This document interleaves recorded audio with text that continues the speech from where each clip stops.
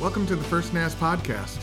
This week, Pastor Paul shares from Genesis chapter 22 with the title of Abraham's Extreme Obedience.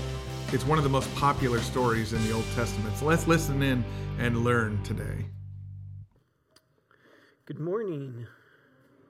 This is chapter 22 this morning, if you'd like to follow along in your own Bible. And before I get there, let me just give a little bit of housekeeping information. I typically do, during the school year, Thursday morning prayer at 6 a.m., and I haven't started up. I do it online via Zoom. Everybody's welcome.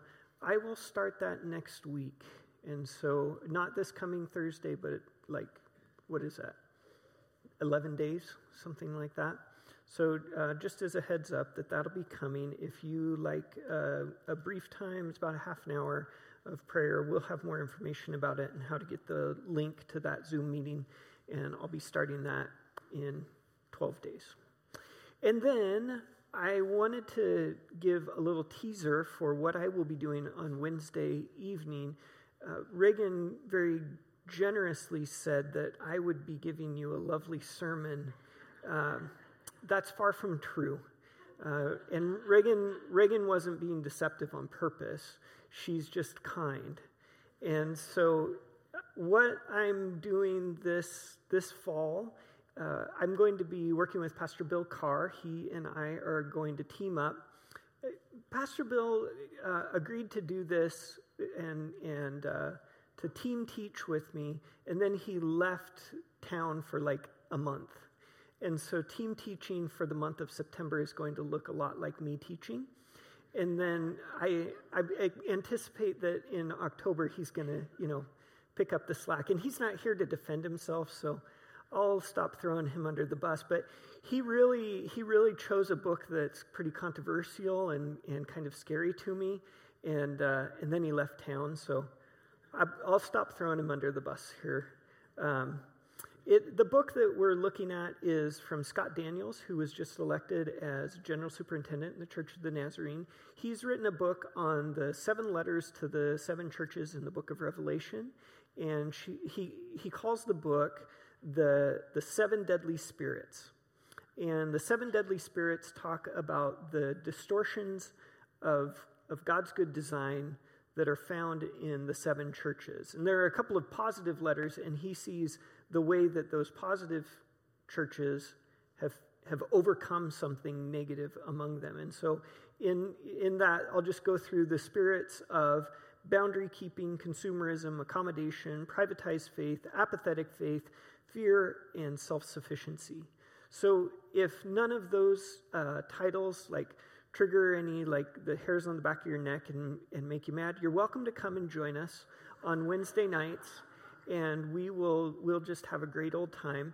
This coming Wednesday, in just that's 3 days from now, we'll be talking specifically about what it is, this idea that there's an angel of the church, that there is a spirit about a church, and what Dr. Daniels really believes that is addressing when the author of the book of Revelation and the Spirit speaks to the churches.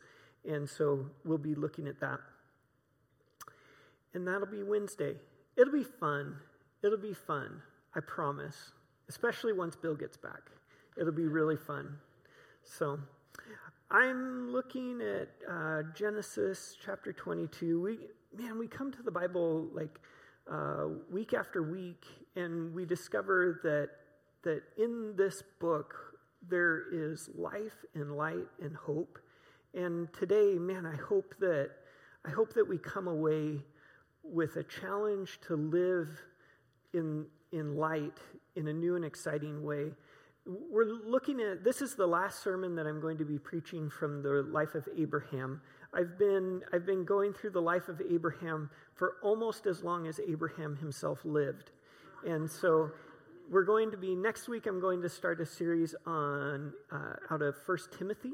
And so I'm going to do some sermons from the book of 1 Timothy this fall, and we'll be looking at that. But the life of Abraham, he lived to 187, and there's at least a sermon a year in Abraham's life. And so I promise there's more material than I got to even. And so you're welcome. I'm looking today at, I've been talking about the way that Genesis is written really to give some foundational truth and understanding of what God wants from humanity.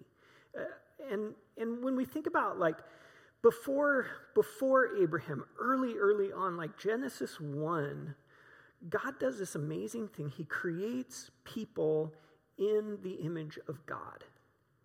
Male and female, they created them, or he created them. God created people to bear God's image. I heard this lovely analogy of that we are like when you step up to the mirror, you see a reflection of yourself. That image you see in the mirror, it's really there. It's really there, and it's really a reflection of you. And what God intended when God created people in God's image was that when God would look at us, it would be like he's looking in the mirror. And what looks back at God is it's this real image, but it's only real in so much as it reflects what is looking into the mirror. We've been looking at the way that God calls people to live according to God's plan. Like our Creator has this design and idea of who we would become. And I've been defining that idea in God's mind of who we would become as the Bible calls it righteousness. It is living according to the design that God put in us. When we do what God wants us to do, when we live the way God wants us to live, that is righteousness. That is fulfilling the purpose for which we were created. And Abraham is this beautiful example of fulfilling perfectly what God created Abraham to do by believing the promises that were delivered to Abraham. And Abraham has all these amazing experiences in his faith. And today we're looking at Abraham's willingness to do what God says in the moments when God's instructions seem almost contradictory, and seem exactly contradictory actually, to the promises that God had made earlier in Abraham's life. So I've danced around the story.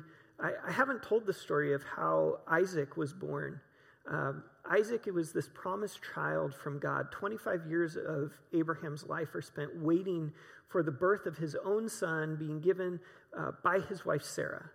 And they heard this promise like 25 years before it happened.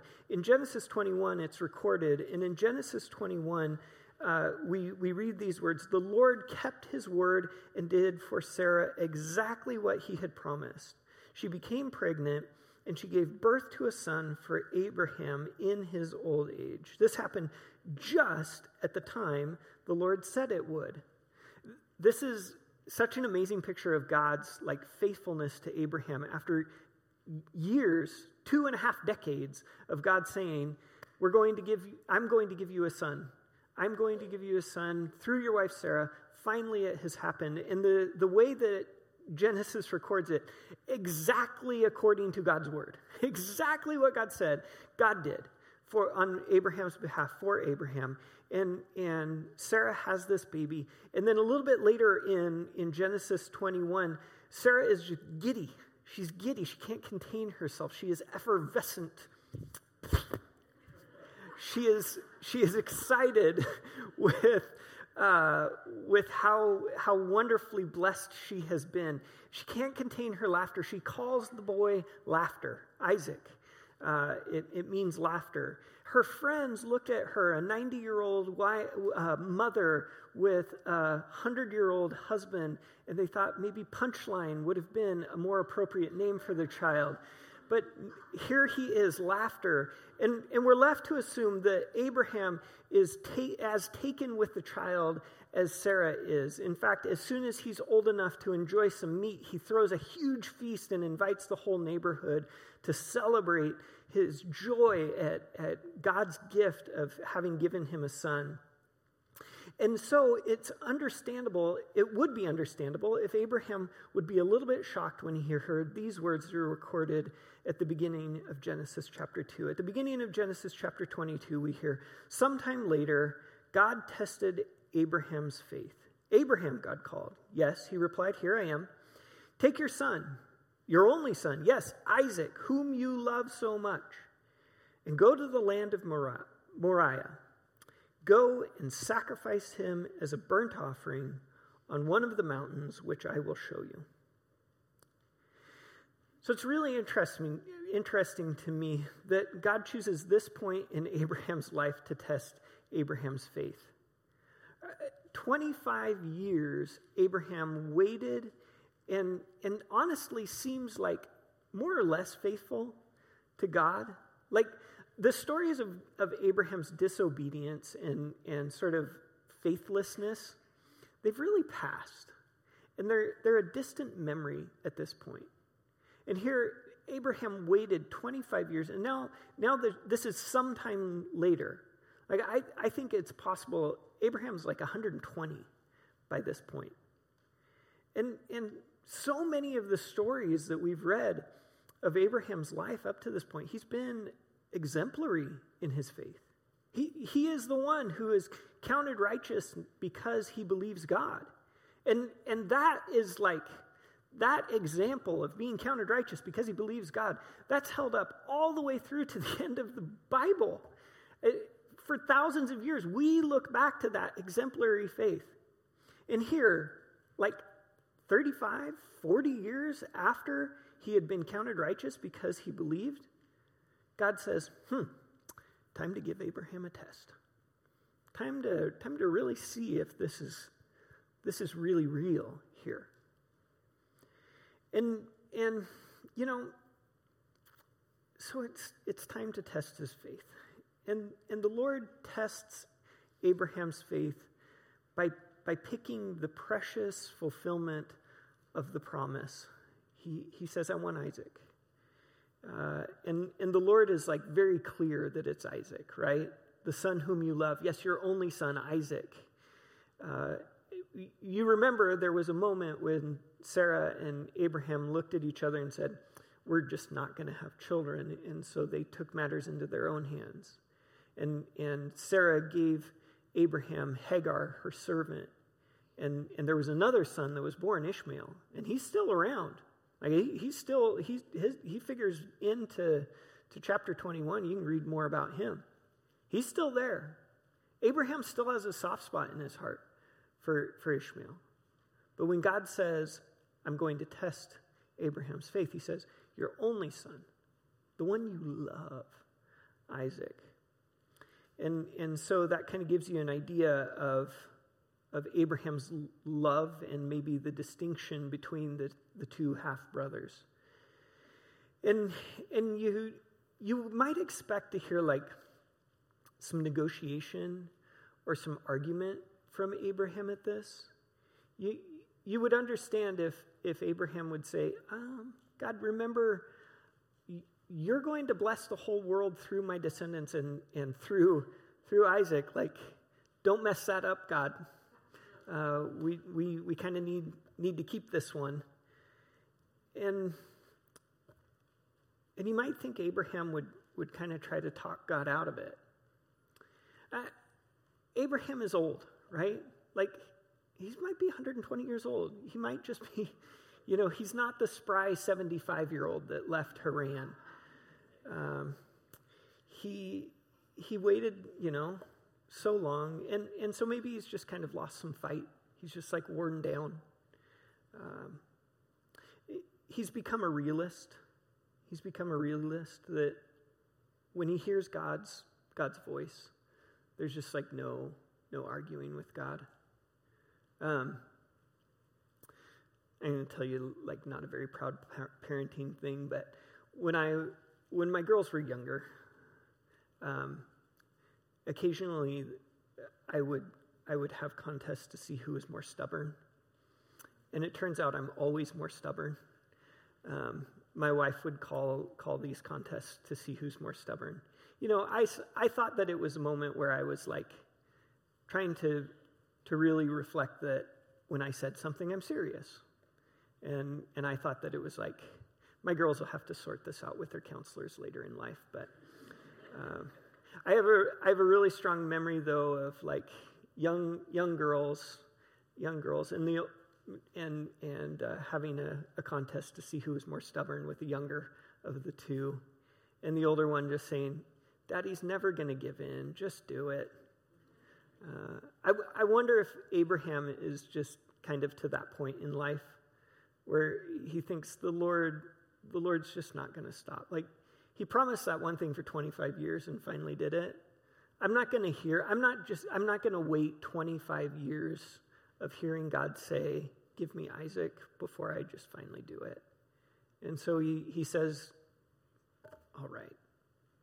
And he immediately jumps into action. So we'll read how it goes here in Genesis 22. This is verses 3 through 10 I'm going to read for you. The next morning, Abraham got up early. He saddled his donkey and took 2 of his servants with him, along with his son Isaac. Then he chopped wood for the fire for a burnt offering and set out for the place God had told him about. On the 3rd day of their journey, Abraham looked up and saw the place in the distance. "Stay here with the donkey," Abraham told the servants. "The boy and I will travel a little further. We will worship there, and then we will come right back." So Abraham placed the wood for the burnt offering on Isaac's shoulders, while he himself carried the fire and the knife. As the 2 of them walked together, Isaac turned to Abraham and said, "Father." "Yes, my son," Abraham replied. "We have the fire and the wood," the boy said, "but where is the sheep for the burnt offering?" "God will provide a sheep for the burnt offering, my son," Abraham answered, and they both walked on together. When they arrived at the place where God had told him to go, Abraham built an altar and arranged the wood on it. Then he tied his son Isaac and laid him on the altar on top of the wood. And Abraham picked up the knife to kill his son as a sacrifice. His obedience is immediate. The next morning, Genesis tells us, the next morning, Abraham wakes up, gets his donkey ready, gets the cast of characters ready. He chops the wood himself. Interesting detail. He chops the wood himself. They walk for 3 days. Journey for 3 days to the place that the Lord has told him about. And then they leave the servants. Isaac carries the wood. I imagine that a fire is just like coals and a little bit of tinder. He carries it along with him. He has a sharp knife. The 2 of them go up to the mountaintop. It says he arranged an altar. He probably made what would look to us like a campfire ring, but bigger and maybe a little elevated. Some stones put together so the air would draw through the fire and could get really hot. And then he arranged the wood on it, all of the wood, enough wood to build a fire that would consume a sacrifice. A lot of wood. And we know there's probably like some kindling there on the top of the mountain, because we're going to read about how there's a thicket close by. So then maybe he brought some of the kindling in and got ready for a fire. He built it so that he would just put the fire to it and the whole thing would go. This is a time-consuming process, right? He does all of that. And then he ties Isaac. Ties him up. Lays him down on that. Like, there's no question what that's been built for. This isn't like There's no question. There's nothing else that this has been built for. This has been built to consume a sacrifice. He lays the boy on it. And he picks up the knife.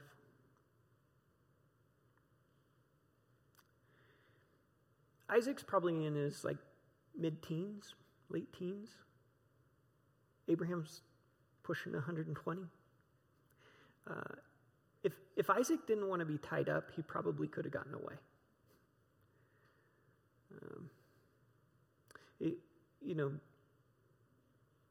Abraham had servants on the walk there.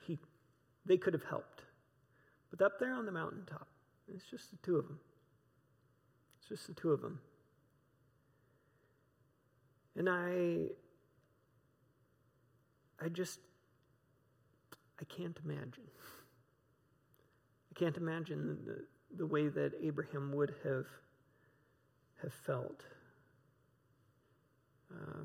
We get that short conversation on the way up the mountain. Isaac is putting the pieces together. Isaac's doing the math.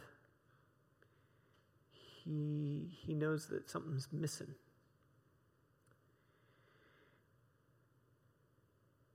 Abraham appears confident.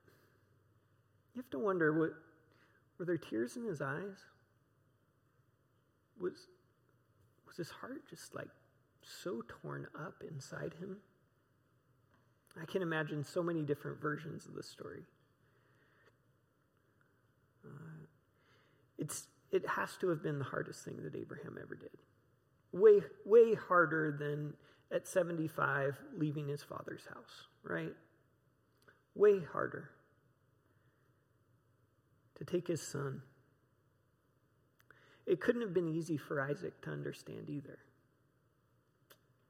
His father had told him the Lord would provide. And maybe he had just as much faith as his father. Maybe he just trusted his dad that much. Even as he was being bound, laid on the altar. This is one of the defining stories from Abraham's life. The moment that God has given him his heart's desire, and then God says, I want that thing back. And so he takes up the knife. He takes up the knife, and we read what happens next in verses 11 through 19. At that moment, the angel of the Lord called to him from heaven, Abraham, Abraham. Yes, Abraham replied, here I am. Don't lay a hand on the boy, the angel said. Do not hurt him in any way, for now I know that you truly fear God. You have not withheld from me even your son, your only son. Then Abraham looked up and saw a ram caught by his horns in a thicket.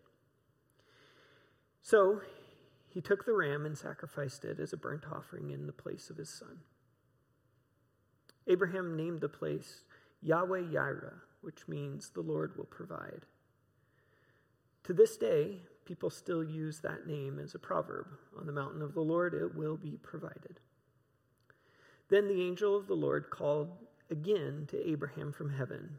This is what the Lord says. Because you have obeyed me and not withheld even your son, your only son, I swear by my own name that I will certainly bless you. I will multiply your descendants beyond number. Like the stars in the sky and the sand on the seashore, your descendants will conquer the cities of their enemies. And your descendants, through your descendants, all the nations of the earth will be blessed. All because you have obeyed me. Then they returned to the servants and traveled back to Beersheba, where Abraham continued to live. The payoff's pretty interesting, right? I mean, Abraham stays the course right up to the brink, and the Lord provides another pass. I can scarcely imagine the relief. I can scarcely imagine how the exhale that Abraham feels when he hears the angel of the Lord call out. And you have to wonder, did they go home saying, man, that was a close one? Isaac was wondering what's going to happen on the next walk that Dad takes with me. And you can imagine how this event would shape their relationship and shape each of them as individuals. From this moment on, all of Isaac's life, he's pretty exemplary. He is pretty faithful to God. His wife and his sons, they've got their issues. But Isaac, he's a pretty good egg. And you have to wonder if it wasn't this instance of seeing his dad's faith, of seeing his dad go to the very brink, to trust, to give up even him. That kind of, and maybe this moment of God bailing him out too, this last minute, that has to build some faith. Builds character, if not faith, right? I mean, it's... And Abraham, in his relief, he recognizes the Lord's gift of another way, and he calls the place the Lord will provide. Some versions put a J there. Jehovah Jireh is another way that's pronounced. The Lord repeats his promise then, and it's Abraham's obedience that God recognizes and blesses.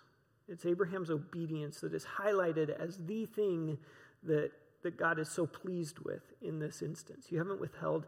You've done exactly what I've told you. You haven't even withheld your son.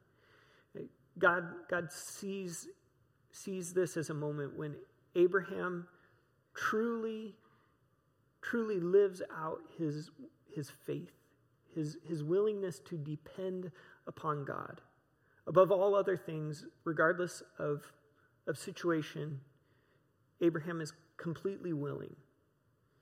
And the angel, so when the angel talks, it's mentioned, your obedience. Because of your obedience, your descendants are going to be a blessing to the whole world. And so we think of this story in terms of Abraham's obedience, his faithfulness, his trust in God. There's one more story that really highlights Abraham's obedience right at the end of his life that I'm going to read this story because it's kind of one of the most fascinating bits of this history for me. And it's pretty mundane, but maybe it'll speak to you. In Genesis 24, I'm just going to read the very beginning, the first 8 verses. Genesis 24 is a long one, but I'm just going to read the first 8 verses. It says, Abraham was now a very old man, and the Lord had blessed him in every way. This, by the way, this is after Sarah has passed away. He's just living. The Lord's blessed him in every day. One day, Abraham said to his oldest servant, the man in charge of his household, take an oath by putting your hand under my thigh. Swear by the Lord, the God of heaven and earth, that you will not allow my son to marry one of these local Canaanite women. Go instead to my homeland, to my relatives, and find a wife there for my son Isaac. The servant asked, but what if I can't find a young woman who is willing to travel so far from home? Should I then take Isaac there to live among your relatives in the land you came from? Verse 6, no, Abraham responded. Be careful never to take my son there. For the Lord God, the God of heaven, took me from my father's house and my native land, solemnly promised to give this land to my descendants. He will send his angel ahead of you, and he will see to it that you find a wife there for my son. If she is unwilling to come back with you, then you are free from this oath of mine. But under no circumstances are you to take my son there. This late in life story really grabbed my attention from Abraham's life because Abraham has obeyed so faithfully all throughout. He left his father's land. The only time he has left the promised land, the land that God told him he would give to him and his descendants as a permanent possession, was during a famine very, very early on in his sojourning. And so like he just went into Egypt real quick. He messed things up there, and he came back into the promised land. And for, at this point, he's a very old man. I think he lives 187, I think it is. But I might not be remembering that correctly. But, basically like 100 years he's lived in Canaan at this point, potentially. And he's, he's been faithful. He's been very faithful.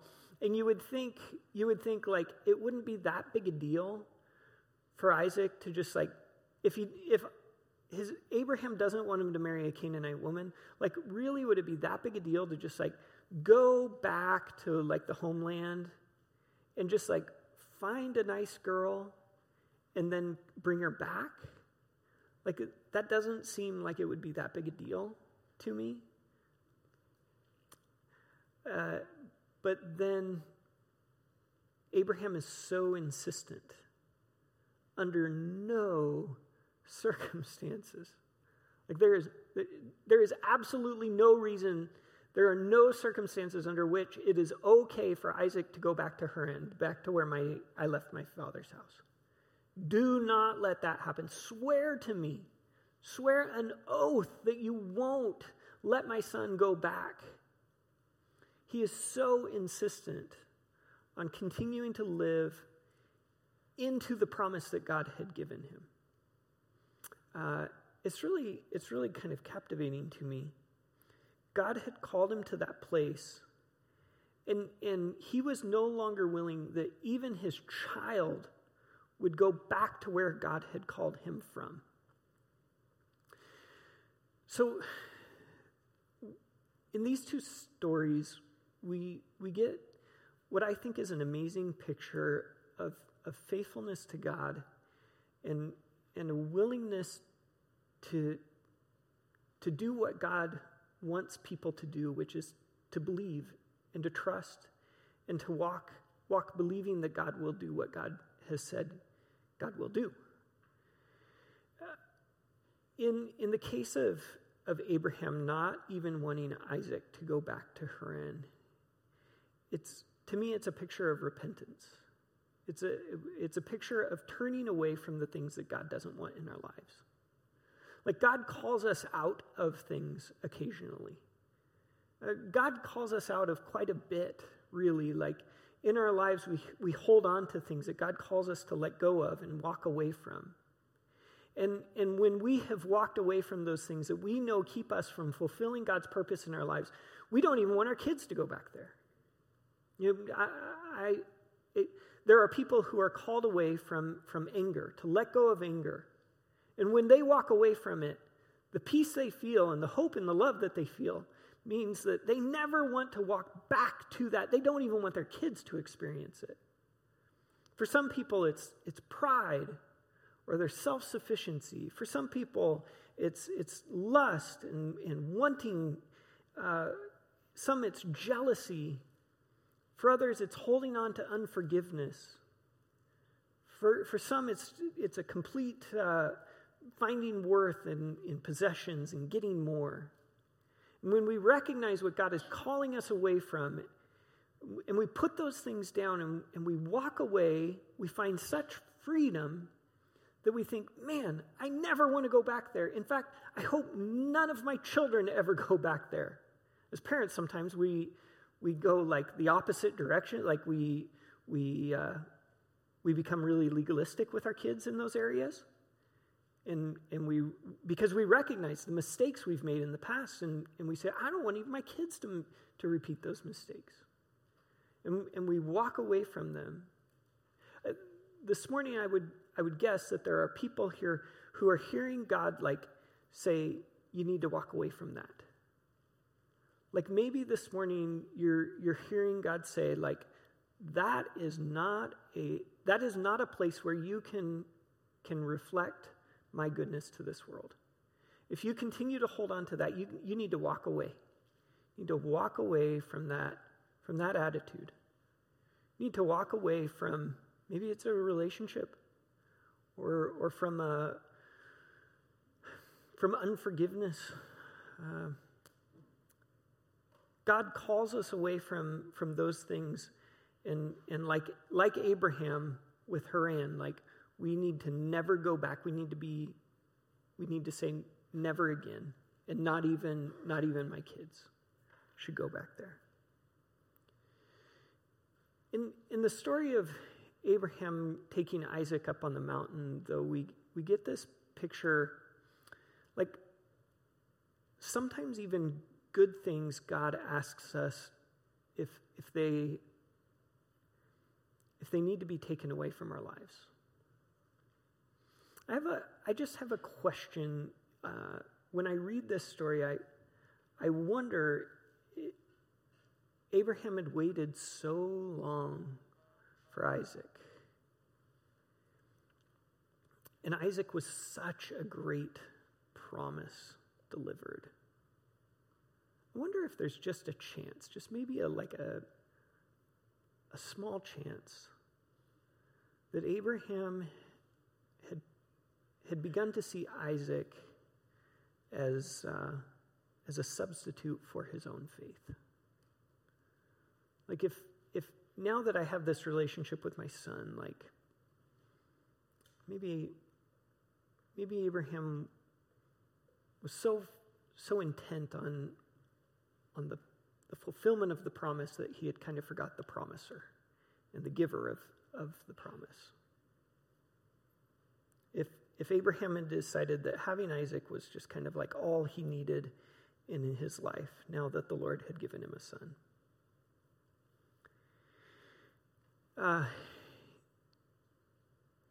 Frustratingly, an interpretation like that would kind of line up with some of what Jesus says.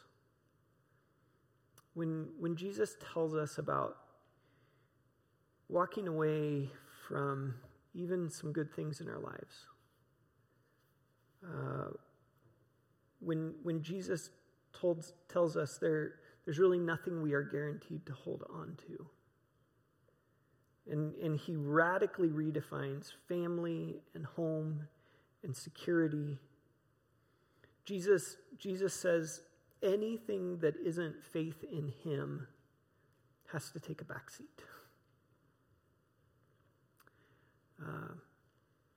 Sometimes those are good things that have to take a back seat.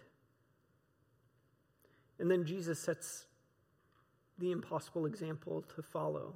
Like the night before he goes to the cross to die, he gives up his position of authority over his disciples, and he ties a towel around his waist and washes their feet. And then he gives his very life as an act of love for us. And so with Jesus as our example, we should be careful when we attempt to explain away the way that Jesus radically redefines what is essential for us.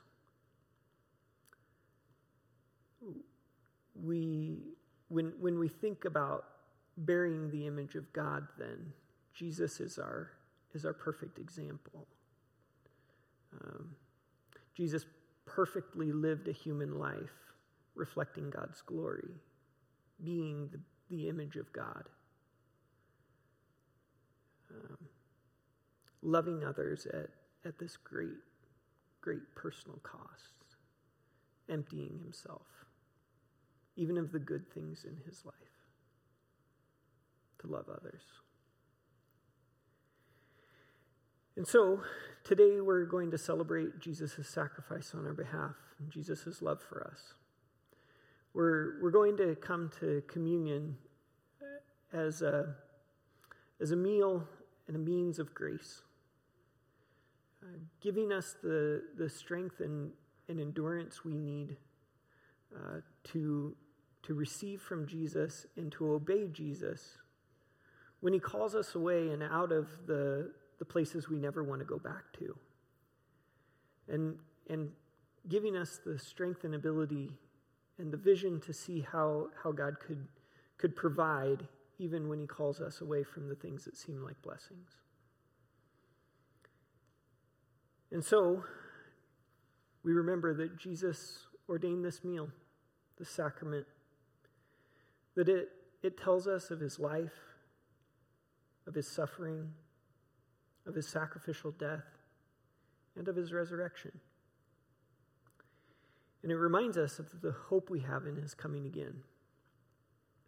It shows forth the Lord's death until he returns. This is a meal, a means of grace, in which Jesus is present right here with us as we take it. And so it's to be received reverently and with gratefulness for the work of Christ in our lives. And so we invite everybody who's truly repented and is desiring to put your faith in Jesus to take this meal, to participate in Jesus' death and resurrection through it. We come to this table so that we might be renewed in life and in salvation and be made new by the Spirit. The church has proclaimed our faith, the simple three phrases for centuries. We believe that Christ has died, Christ is risen, and Christ will come again. So let's pray. Our holy God, we gather at this your table in the name of your Son, Jesus Christ. Lord, we thank you for the ways we remember Jesus at work, anointed to preach the good news to the poor, to proclaim release to the captives, to set at liberty those who are oppressed. Christ healed the sick, he fed the hungry, he ate with sinners, and established the new covenant for forgiveness of sins. And we live in hope of his coming again. So we remember that on the night that Jesus was betrayed, he took bread, gave thanks, broke the bread, gave it to his disciples, and said, "This is my body, which is given for you. Do this in remembrance of me." And likewise, when the supper was over, he took the cup, gave thanks, gave it to his disciples, and said, "Drink from it, all of you. This is the blood of the covenant, which is poured out for you and for many for the forgiveness of sins. Do this in remembrance of me." And so we gather, Lord, as the body of Christ to offer ourselves in praise and thanksgiving. We ask that you would pour out on us and on these gifts your Holy Spirit. Make them for us by the power of your Spirit to be the body and blood of Jesus, that we may be for the world his body, redeemed by his blood.